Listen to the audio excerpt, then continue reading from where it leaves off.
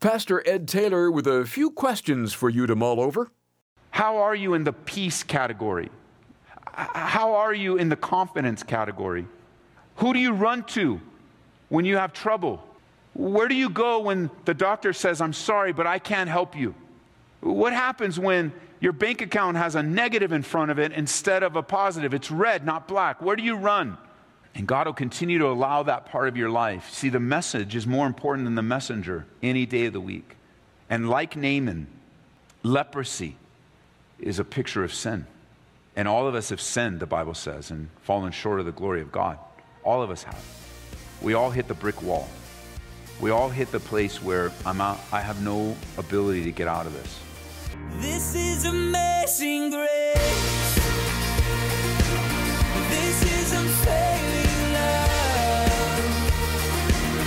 That you would take my place. That you would bear my cross. You laid down your life. That I would be set free. Oh, Jesus, I sing for all that you've done for me. Hi there, and welcome again to Abounding Grace, a ministry of Calvary Church, Colorado. Pastor Ed Taylor will join us in a second and pick up where we left off in 2 Kings 5. We've been spending a little extra time on the story of Naaman as it is so relevant and applicable to our lives. Naaman didn't have a shortage of money, that's for sure, but he had a problem only God could deal with. Today we'll uncover how the leprosy he dealt with is a picture of our salvation story. I think you'll get a lot out of it. Matthew chapter 6, verse 33. Seek God first. Space says, you go after God first. You make him the supreme priority in your life. You run after who God is and what God wants for you. You go after him. And all these things will be added unto you. God doesn't want you naked and starving. That's not the point. Naked and starving. Oh, here we are as believers. First of all, that would be really weird. If the only ones in the church were naked everywhere. What's wrong with you? I'm a believer. Yeah, but you're weird, dude. Like, put some clothes on. No. Jesus said, don't worry about clothes, so I'm just going to walk around, not worry about clothes. Well, what's that sound I hear? Oh, that's my stomach. What's your problem? I haven't eaten. Well, why? Because Jesus told me I should be naked and hungry. Oh, show me that in the Bible. No, that's not the heart of the matter. How many times do we miss something that Jesus has for us because we miss the whole point? The whole point isn't for you to be naked and starving. The whole point that our Jesus was saying, he says, you want the fullness of life. You want satisfaction in life. You're not going to find it in money, and you're not going to find it in food, and you're not going to find it in clothing. You're going to find it in God and his kingdom, which means his rulership over our lives. And what has God done? God has let you rule your life up to this point. Like those of you listening to me right now that don't have a real relationship with God, God has let you rule your life up to this point. And I would have to follow up with that and say, well, how's it working for you? How are you in the satisfaction category? How are you in the peace category? How are you in the confidence category? Who do you run to when you have trouble? Where do you go when the doctor says, I'm sorry, but I can't help you? What happens when your bank account has a negative in front of it instead of a positive? It's red, not black. Where do you run? And God will continue to allow that part of your life. See, the message is more important than the messenger any day of the week. And like Naaman, leprosy is a picture of sin. And all of us have sinned, the Bible says, and fallen short of the glory of God. All of us have. We all hit the brick wall. We all hit the place where I have no ability to get out of this. Secondly, the message of hope was given to a little girl, someone that would be easily dismissed, someone that would be easily ignored, someone that we might just, man, I'm not going to listen to some little girl. and you come into a church service or you turn on some radio and you go, I'm not going to listen to some guy telling me about the Bible. What gives him the credentials and what gives him the, in this environment, well, what seminary did you go to, man? What makes you such an authority on the Bible? But one thing you have to learn is that the world values human authority, but God is really the only source of authority. And one thing that God has done throughout the ages that you have to give him props for is that he has changed lives in every generation. God has literally changed lives. So much so that we give opportunity for people to come up and talk about the changed life. It's called giving a testimony. And basically the testimony is, where were you? What was your life like before you met God? How did God introduce himself to you? And where are you now? And it isn't, I was horrible, I met God, now I'm a perfect person. It's, I was horrible, I met God, and God is working the horrible out of me. He's changing me. He is making me less and less of what I was and more of who I am. I was talking to a young man not too long ago. He was talking about the concept of Alcoholics Anonymous and some other like-minded programs like that, and how it was helping him. And so I'm like, yeah, man, that's really good. I'm encouraged that it's helping you. And we talked a little bit about it, but I asked him, I said, and the topic was, what do you think about that kind of, Ed? What do you think about that? And so I asked him, I said, do they make you stand up? I mean, do they do this? Do they make you stand up? And I'm not going to mention what the Anonymous was he was on, but they'll use Alcoholics Anonymous because that's a prevalent issue in our society. And I remember, because I had to go to AA, I was court mandated to go to AA when I got popped for my second or third DUI. They took my license away, made me go to all these classes, and then I had to go to AA. And I remember getting signed in and everything. And then I learned this. They taught me to do this. I'd get up in the group, and I would say, my name is Ed, and I'm an alcoholic. And back then, that was a true statement.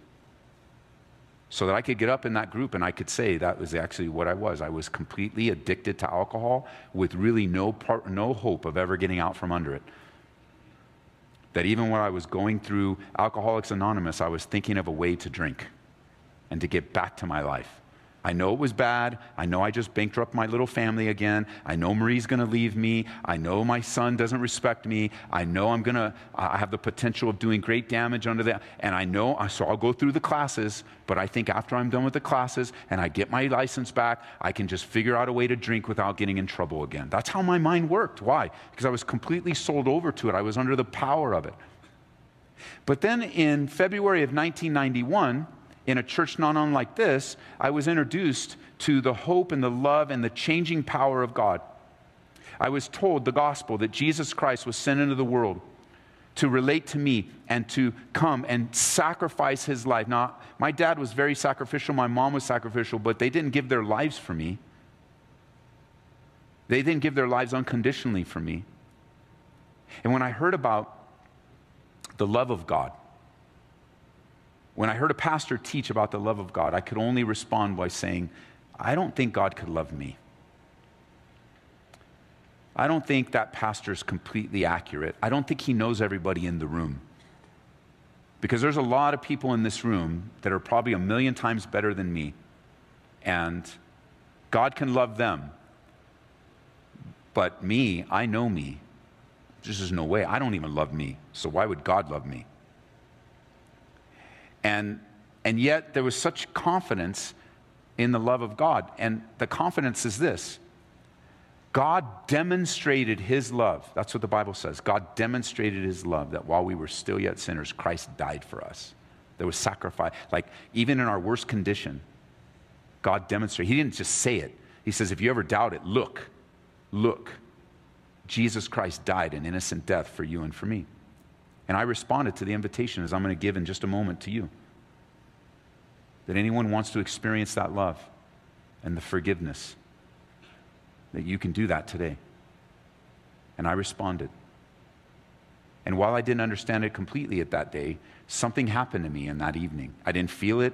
Fireworks didn't go off. I felt very much like the same knucklehead that walked into that church. But behind the scenes, God did something. And one of the things that God did was he made me a new creation in Christ. all things passed away in the past. Behold, all things are new. So that if I was to walk into an Alcoholics Anonymous meeting to support somebody and to be there with them, and they asked me to get up, I would say, my name is Ed, and I'm no longer an alcoholic. I haven't been an alcoholic from the millisecond that Jesus Christ saved my life. He delivered me instantly in that moment from my addiction to alcohol. He delivered me spiritually, He delivered me emotionally, He delivered me physically, so that I am no longer, it would not be the truth for me to stand up and say, I am Ed and I am an alcoholic. That's not the truth. The truth is that I am Ed, and through the power of God, He has delivered me from something that I cannot deliver myself from. That I can go through the 12 steps, but in the 12 steps are just delaying the inevitable. And that is, what do I do when the temptation comes again? What do I do when I'm at Chili's and the bar is to the right? What do I do when I am pressured and Marie and I are arguing and the kids are just all upside down and I can't pay the bills and I need something and I want something? I had a hard day at work and I just feeling the pressure of everything on me, and I don't want to feel the pressure, and I don't want to be in the moment, and I don't want to think about anything, and I have this habit of just escaping the moment by drinking to the point of drunkenness. Why don't I just, what do I do now when I have that temptation? This is what I do. I trust God to provide all of these things for me because He promised to. And I don't run to the bottle. And so, when I think of this true story of Naaman, and some of you might be here for the first time, you go, I don't understand. So go back to get the Bible study, go back to the beginning of chapter 5 and go through the Bible study on our app or on our website, and you'll see what happened with Naaman's life, and we went through it. And this story of Naaman is actually a great picture of the salvation story. Because when he dipped in the waters like Elisha told him to, like he had to follow the message. He had to do what he was told to do, even though it struck his pride, even though he didn't want to do it, even though he's a man of great stature. He had everything and yet had nothing. He had a disease that was going to kill him. Money, prestige, he had it all. And when he responded to the message, when he did what Elisha told him to do, he was cleansed. And when you do what you're told to do, God will cleanse you through the blood of His Son, Jesus Christ, so that you too can declare, no matter how hard the temptations are, and no matter what you feel, you can stand up and say, I am fill in the blank, and I have been delivered from the sin that has plagued me my whole life. And today I can walk by faith and not run and fail to that temptation. You don't have to identify yourself by your past sin, because your past sin doesn't identify you. It actually never did. You just adopted that definition of yourself. I always remember Rahab. You guys are familiar with Rahab in the Bible, yes? And so she has a first, middle, and last name, doesn't she? She is Rahab, the harlot. What a reputation to have. That's how she's known in the scriptures. Rahab, the harlot. Rahab, the prostitute. Rahab, the sexually promiscuous. Rahab, this is how we know you. You're the town prostitute of Jericho. You're the one that everyone knew where they had to go, where the guys were going in and out of your house, because you were the harlot. You were the harlot. You were the harlot. However, if you go to heaven, and because you have that background, you want to meet Rahab, do not ask for Rahab the harlot, because she is no longer Rahab the harlot. She's been redeemed fully now. At her point in life, she was looking forward to Messiah, the Savior. But now, after Jesus has come and He set the captives free, she knows Jesus in His fullness. She is no longer Rahab. You can call her Rahab the sister. You can call her Rahab the saint. You can call her Rahab the faithful. But do not call her Rahab the harlot. She's not a harlot anymore. I don't care how many years she was. Why? Because when God changes a person, He changes you from the inside out. He changes you thoroughly. We have it all backwards, and this is where I'll close. And we didn't cover any of the text, but I think God had a word that you might be able to use and minister the gospel to your friends and family, to your coworkers. We have it all backwards. And this is how. We always go on try to change the outward in people. Do this, say this, look this way, straighten your pants, put your belt on, comb your hair, don't party. And we always deal with the outward. And that does get some temporary success because we can stop the outward for a while. But that's not how God works. God, he looks past all the dirtiness and ugliness of our past. He looks past all of the biggest thing about me not believing the love of God, the biggest thing in my life was I just knew as soon as somebody found out who the real Ed was, the love would stop. If they started doing a little digging, run a background check on me, and start finding out what I've been into, all this Christian stuff wouldn't apply to me. Maybe all the good people and all the, maybe them, but as soon as they found out that I just got out of drunk driving school, and I just had to go through all that, and I don't even have a license in my back pocket, or, whatever it was at the time, like just, if they find that out, nah, man.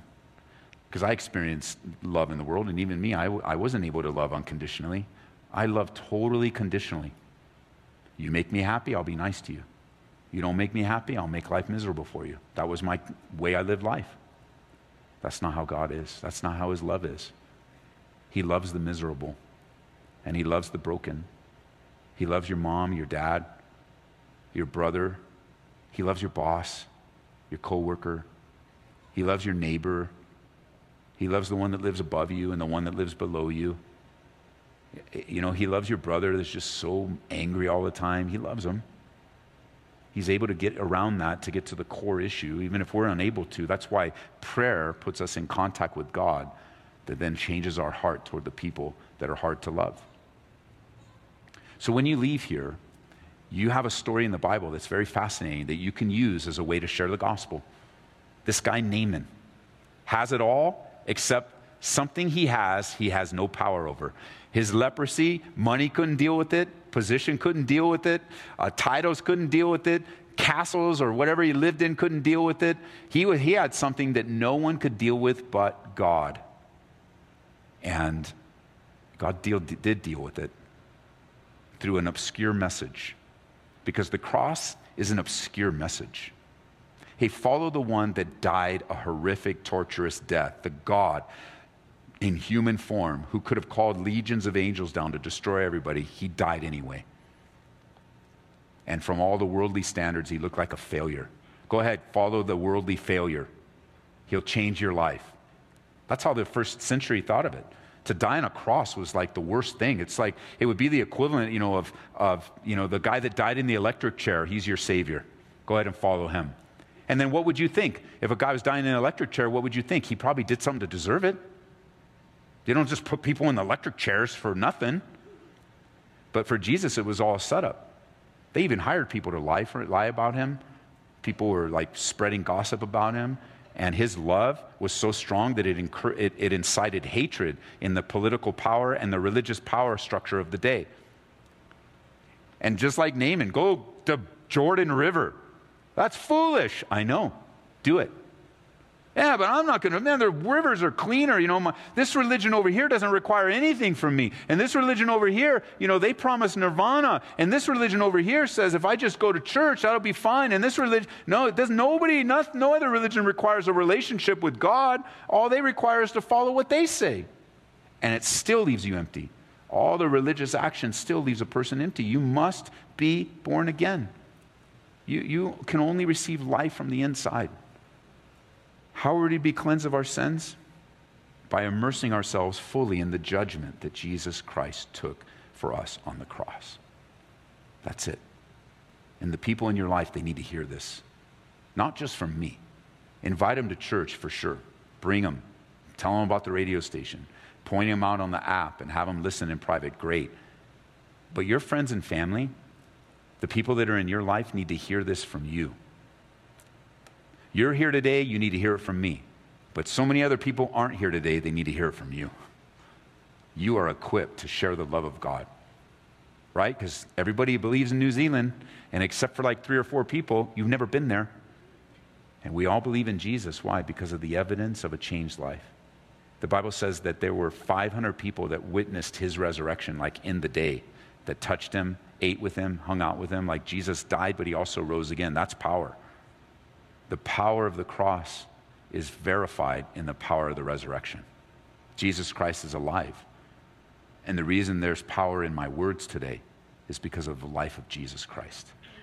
These are not merely English words, but rather words that are activated and brought to life through the power of God, his resurrection power. Your marriage needs resurrection power. Your singleness needs resurrection power. Your bitterness needs resurrection power. Your conflict needs resurrection power. The good news is, by faith in Jesus Christ, we are more than conquerors through Christ who died and rose again for us. Thanks for listening today to Abounding Grace and a message from Pastor Ed Taylor taken from 2 Kings 5. You can hear it again online right now at calvaryaurora.org. Pastor Ed, in today's lesson, we learned how we are to be cleansed of our sins. And maybe someone listening realizes that is exactly what they need. Would you lead them in a prayer to receive Christ into their lives? Larry, it would greatly encourage me to lead many in a prayer, receiving Jesus Christ into their lives. But first, just let us be reminded of what the gospel, the good news is. All of man has been separated from God by sin. And no matter what we do or how good we think we are, we will never meet God's holy and righteous standards. God loved us so much, though, that some 2,000 years ago, he came to earth as a man, Jesus Christ, the Son of God. He lived a perfect life. He died on a Roman cross, a torturous, horrific death, and he was buried. 3 days later, he rose again from the dead. The power of the resurrection from God was demonstrated through the resurrection of Jesus Christ. He's alive right now. And if we'll turn from our sin and put our faith in Jesus Christ, we can be forgiven. If you choose to reject Jesus, then you're going to face a certain judgment, the eternal separation from God in a place that we commonly refer to as hell. I mean, as real as heaven is, hell is real. And it's not God's heart for you to live eternally separate from him. It's just simply not. He loves you so much that he sent Jesus Christ to die for you. And so if you would turn your life to him today, you confessing with your mouth the Lord Jesus, believing in your heart that God raised him from the dead, you will be saved. So pray this with me. Would you? You can repeat after me. God, I admit that I've sinned against you, and I ask you to forgive me of my sin. I believe that Jesus Christ lived for me, died for me, and rose again from the dead to save me from my sins, to rescue me. And I want to live my life for you, Jesus, from this day forward. Help me to turn away from my sinful past and to submit my life to you. In Jesus' name, amen. If you prayed that prayer, give us a call. You can call the church here, 303-628-7200, or go to our website, calvaryaurora.org, and you can go right in there to How to Know God and register your decision with us. We'll send you a little gift and encourage you in the Lord. It is a powerful thing. Congratulations from going from death to life, from darkness to light. Thanks, Larry. What a privilege. Friend, if you just prayed along with Pastor Ed, we'd like to know about it so we can help you get your new life in Christ off to a great start. It would also make our day to hear this wonderful news. So please visit calvaryaurora.org. Look for How to Know God, and there you can register your decision. As Ed says, we'll send you a gift, too. Hey, do you have a stubborn habit you'd like to break free of here in the new year? Maybe it's filthy language or an improper thought life. We'd like to suggest a great book by Erwin Lutzer that can help. It's called How to Break a Stubborn Habit. You'll learn how to apply God's Word and overcome whatever is plaguing your life. We'll send it to you with our thanks for a gift of $25 or more to Abounding Grace. And thank you for remembering us in your prayers and giving to the Lord here in 2019. We rely completely on God to make all this happen, and we look to our listeners to help us cover the increasing costs of being on the radio. Call toll-free at 877-30-GRACE or go online to calvaryaurora.org.